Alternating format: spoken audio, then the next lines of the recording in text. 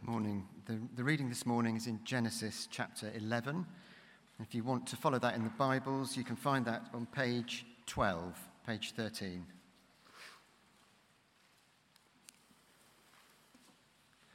So we're going to be looking at Genesis chapter 11, starting at verse 27, going through to chapter 12, verse 9. And it's entitled Abram's Family. This is the account of Terah's family line. Terah became the father of Abram, Nahor, and Haran. And Haran became the father of Lot. While his father Terah was still alive, Haran died in Ur of the Chaldeans, in the land of his birth. Abram and Nahor both married. The name of Abram's wife was Sarai, and the name of Nahor's wife was Milcah. She was the daughter of Haran, the father of both Milcah and Iscan. Now Sarai was childless because she was not able to conceive. Terah took his son Abram, his grandson Lot, son of Haran, and his daughter-in-law Sarai, the wife of his son Abram, and together they set out from Ur of the Chaldeans to go to Canaan. But when they came to Haran, they settled there. Terah lived 205 years, and he died in Haran.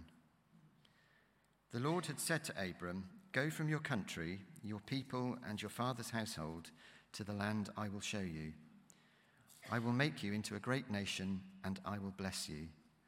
I will make your name great, and you will be a blessing. I will bless those who bless you, and whoever curses you, I will curse. And all peoples on earth will be blessed through you." So Abram went as the Lord had told him, and Lot went with him. Abram was 75 years old when he set out from Haran.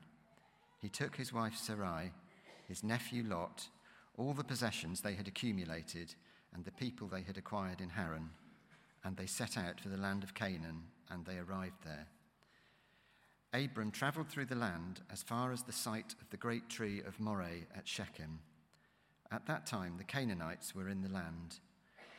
The Lord appeared to Abram and said, "To your offspring I will give this land." So he built an altar there to the Lord who had appeared to him.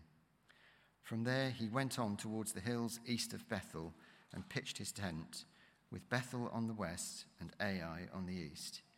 There he built an altar to the Lord and called on the name of the Lord. Then Abram set out and continued towards the Negev.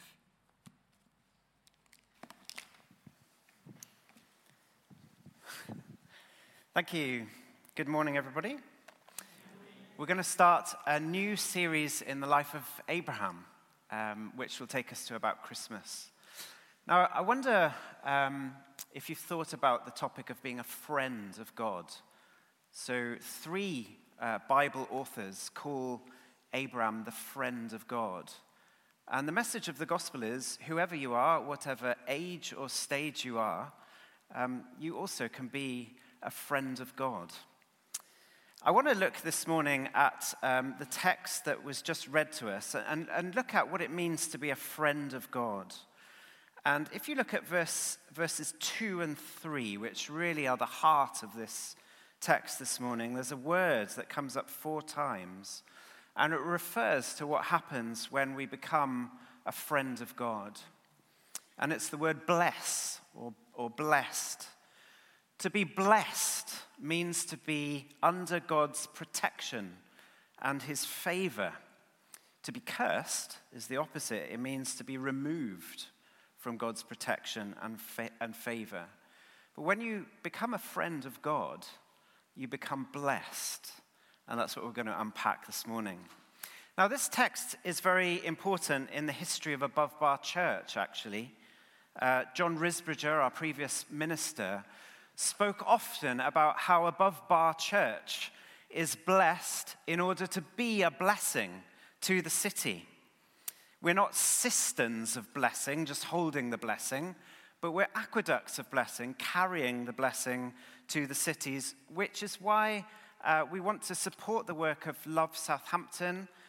You may have been handed a brochure here. There's a few highlights here that are quite startling. One is that over the last couple of years, £2.9 million worth of food that was going to be thrown away has been redistributed in the city. It's one of the ways that the churches here are blessing the city, and you can read a lot about other ways here in this booklet. I want to look at, first of all, how Abraham, or Abram as he was known here in the text, was powerfully blessed. Now, Genesis 12 is a very significant chapter in the Bible. It's a hinge. Genesis 1 to 11, you've got primeval history. Genesis 12 to 50, you've really got patriarchal history. Genesis chapter 3 to 11 really unpack the terrible effects of sin and describe to us a broken world in rebellion against God. Chapter 3, humans are hiding from God. Chapter 4, one brother murders another. Chapter 5, the repeated phrase is, and he died. This person lived this length of time, and he died, and he died, and he died. Death had become a thing in the human race. The wages of sin is death. Chapter 6 to 8, we read about the overwhelming violence and disregard for human life that had captivated the human race, and how a broken-hearted God reacted with the judgment of the flood. And then in chapter 11, humans try to exalt themselves, build a city, build this Tower of Babel. They're confused, and again, God comes down because people are exalting themselves in the place of the one true God. In these chapters, there's one ray of hope, and it's through a bloodline, through Adam and Eve's third son, Seth. Adam and Eve had this son, and through the family of Seth, the knowledge of the one true God was passed through the generations. Noah came from the line of Seth. Enoch, who walked with God, came from the line of Seth, and so does this family, Terah and Abram. But at the end of Genesis 11, the family of Terah, Abraham's father, they're living in Ur of the Chaldees, which we think is modern-day Iraq. They're worshipping moon gods, building probably ziggurats, and archaeologists have found death pits at the foot of these ziggurats where children were sacrificed to the gods. It seems like the knowledge of the one true God was lost. We take monotheism, belief in one God, for granted today. But there it seems that there was no monotheism. Joshua 24 tells us this. Joshua is speaking to the Israelites, and he says, long ago, your forefathers, including Terah, the father of Abraham, lived beyond the river, and they worshipped other gods. So spiritually, it seems like the candle had flicked out for even this line of Seth. But not only spiritually, but physically also, because we read in the text that Sarah was barren. She couldn't have children.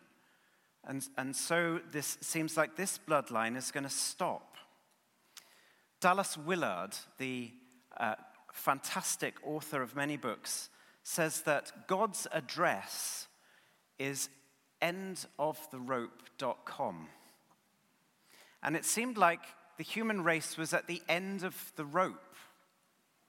Spiritually and physically, the candle had flickered out. And this is the power of the blessing. This is the power of the call, because it comes right now at the end of the rope for the human race. Now, being a pastor, I've had the privilege and blessing of hearing lots of people's stories. I've met people over the years who've been at the end of their rope, and it's there that God has met them and powerfully blessed them and powerfully called them. I've met people who've been living on the streets, addicted to substances, having to escape their country, leaving everything. And if you find this sermon boring, wait till the end, because you're going to hear an amazing story right at the end of someone in that category. But where you're at the end of your rope, God is there to bless you. Maybe you've come to Southampton and you're new and you've left a lot behind, And this text rings for you. Go from your country, your people, and your father's household. Go to the land I will show you. God sometimes asks people to leave one situation so he can bring them to another. Sometimes he does that so that he brings them to a better situation. Sometimes God gives us more than we leave behind, sometimes. But different people are asked to leave different things. But as disciples of Jesus Christ, we must be willing to leave behind anything we're asked to leave behind by God. In the words of the missionary Jim Elliot, he is no fool who gives what he cannot keep to gain what he cannot lose. But what all disciples of Jesus have in common is they've left some things behind to embrace the claims of God on their lives. But in return, they've been powerfully blessed. And so was Abraham and Sarah here. But also radically blessed. By radically, the word radical means like everything changes. And so here for Abraham and Sarah, everything changes. First of all, this blessing for them, this call for them was personally radical. Let's look at Genesis 12, verse 1. The Lord had said to Abraham, "Go from your country, your people, and your father's household to the land I will show you. Get out, go, and I will bless you." In the old King James Version, 1611, "Get thee out of thy country." It's a reflexive verb. Get yourself out. And in verse 31 of chapter 11, Terah, the father of Abraham and his family, had set out from Canaan, but it seemed they'd got distracted halfway in Haran and settled there for some time. It's not enough to come halfway with God. This is a radical call. I wonder if there are some people here gathered this morning who you believe in God, but you've sort of come halfway. Maybe you need to go to the Alpha course to kind of really commit, because this call is radical. Maybe you just come every now and again to church, but really you're kind of sitting on the fence, hedging your bets. I just want to show you how radical the call of God is. And this is how we become a friend of God. We surrender.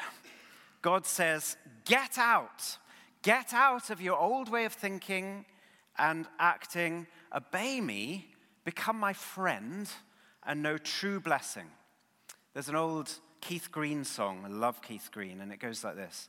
Jesus commands us to go, but we go the other way. So he carries the burden alone while his children are busy at play, feeling so called to stay.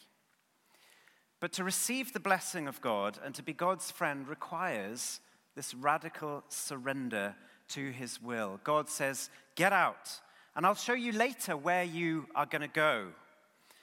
Later on in the story, in chapter 22, Abraham has this son, Isaac, and God says to Abraham, take your son, your only son, onto the mountain, and it's like he's going to sacrifice his son. And Abraham must be thinking, how is this going to work? And God's saying, go, and I'm going to show you later. Go to the top of the mountain. Why? Why? I'll show you later. And this is what it's like being a friend of God, living by faith. Sometimes there are things that we don't understand. But Christianity is a quest. It's not an adventure. An adventure is where you go somewhere and you come back. We went to Thailand for 5 years and we came back. But Christianity is a quest. A quest is like Lord of the Rings. You go on a quest where you either die or you're changed forever. This is how radical it is. This is the radical nature of the call and the blessing. Hebrews 11:8, the writer to the Hebrews says this, by faith, Abraham, when called to go to a place he would later receive as his inheritance, obeyed and went, even though he did not know where he was going. See how radical it is? personally radical, but this call is also missionally radical. Because God says to Abraham, I will bless you so that you will be a blessing to all the nations. Becoming a Christian is to be so changed that we don't now just make decisions based on what is best for us and our comfort and happiness and success, but we ask the question, okay, God, you've blessed me, where can I now serve so as to be a blessing to others? And I guess a key lesson in life that I'm still learning is that if we seek to just be blessed, we'll end up empty. But if we seek to be a blessing, we end up receiving more blessing ourselves. Just as we've benefited from the grace of God, God wants us to be agents of grace. This call is missionally radical, as well as being personally radical. I want to unpack that now and think about how we and Abraham was called to be blessed, to be a blessing. Now, for Abraham, everything had to do with him having children. Everything was centered on the son of promise through which ultimate blessing would come to the nations. But Abraham was old, very old. We just read the text here from verse 4. So Abraham went as the Lord had told him, and Lot went with him. We'll find out more about Lot in the weeks to come. Abraham was 75 years old when he set out from Haran. And he took his wife Sarah and his nephew Lot and all the possessions they had accumulated and the people they had acquired in Haran. Some Bible commentators say that the people they acquired was the people that believed the message. So Abraham was already being missional, perhaps. And they set out from there and went to the land of Canaan and arrived there. Abraham traveled through the land as far as the site of the great tree at Moreh at Shechem. At that time, the Canaanites were in the land. Verse 7, the Lord appeared to Abraham and said, to your offspring I will give this land. So he built an altar. Altars are very important. We'll hear more about that in the weeks to come as well. But the everything for Abraham centered on the son of promise. And the son was actually not born for another 25 years. But Isaac points us to the real son. And we also are called to trust in the son of promise. Abraham and Sarah had to look forward. We today look back to the son of promise, Jesus. The key to becoming a friend of God, to knowing this blessing in our life, is trusting in the son of promise. They trusted looking forward. We trust looking back. But every page of this book is about the son of promise. And to know true blessing and to be able to offer true blessing, you need to know this son of promise. Not just know about him, know him to become the friend of God. Know him in the wilderness of life sometimes in order to receive and offer blessing. That's what it means to be a friend of God. We also see that Abraham and we too are blessed through all the seasons of life. I'm introducing the series here, so I'm talking about chapters 12 right through to 25. That's the narrative about Abraham in our Bibles. You know, here he's called Abram, which the word kind of means daddy. And the word Abraham kind of means big daddy, father of a multitude. And Abraham lived a big daddy of a life. He was involved in several hostage situations and deliverances. He told some big lies, as we're going to see. He exemplified extraordinary faith at times. And faith in the son of promise that didn't actually materialize for 25 years. Sarah also went through incredible seasons. She went through a season of being very cynical We're going to see this in chapter 18, in that she had visitors. God came to her house, and you know what she did? Laughed in his face. God said, you're going to have a son this time next year. She laughed in his face, cynically. But in this friendship with God, we go through seasons, ups and downs. Sometimes we're really trusting. Other times we're just about clinging by faith. But in this friendship, God always stays constant. Despite our lack of faith at times, despite our screwing up at times, he never changes. His grace continues whether we're in a bad season or a good season, because you can fall over in the hand of God, but you can never fall out, because underneath are the everlasting arms. We're going to see that in the story of Abraham. And linked to that, we're going to see that Abraham and Sarah were blessed in everyday life, just as we are. Abraham was a friend of God for 100 years. He was called when he was 75, and Genesis 25 tells us that he died when he was 175, and by that time he'd had at least 8 children. And the account of Abraham starts with blessing, and you're going to see that it ends with blessing, and the blessing is transferred to Isaac and then Jacob. Now, God tends not to address us in such a dramatic way as he met Abraham and Sarah, but he does bless us in everyday life. We just sang, even when we don't see it, he's working. And that's true. And he's blessed us with the vocations we have. Abraham and Sarah, even though they were living in tents, they knew that they were where God had meant them to be. That's what they were trusting. And folks, God has called you to your particular vocation, your particular skill. Maybe you're in the biggest vocation of all right now, which is parenthood. And God wants to say to you this morning, I'm with you in all the mind-numbing routine and sometimes frustration of being a parent, but I've given you these children, and I love them, and I love you, and I've given you this great calling. I've powerfully blessed you, and I've radically blessed you, and here you are. I want you to be a blessing to them, and then they can be a blessing to others. For others of you, perhaps God is going to cause you to be a blessing in another culture, and you're going to move. And maybe you're saying, I can't handle that. I'll never cope with that. It's going to destroy me. But the story of Abraham's here to encourage you that he will bless you, and he will give you what you need emotionally and spiritually and physically, because you're a friend of God. And this is what it means to be a friend of God, to walk with him by faith, sometimes to another place.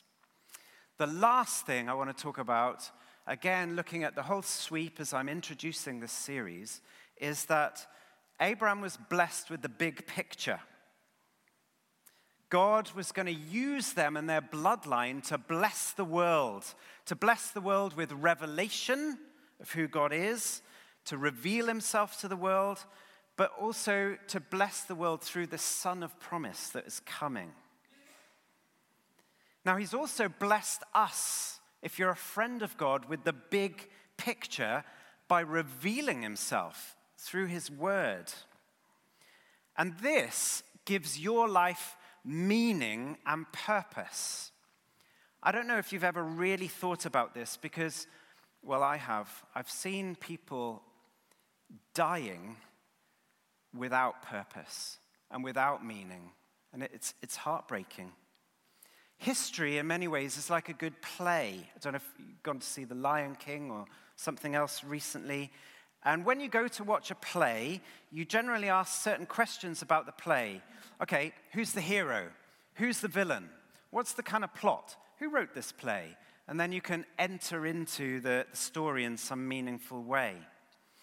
Likewise, every day, people are born here onto the stage of history, but they don't know who the hero is. They don't know who the villain is. They don't know who wrote the plot. And people live their lives without meaning and without purpose. They don't know who the author of life is, what the great cosmic struggle that we're all playing a part in is. See, apart from revelation, we're left with lives that kind of lack meaning and purpose. And maybe then people opt to just be the villain or just live among a brutally kind of despairing idea that there is no meaning in the world. The American author Mark Twain said, "The two most important days of your life are the day you were born and the day you find out why." And folks, if you're a friend of God, God has revealed to you some of the why. He's revealed to you who wrote the plot. He's revealed to you who the hero is and who the villain is. And therefore, you've been given some of the big picture.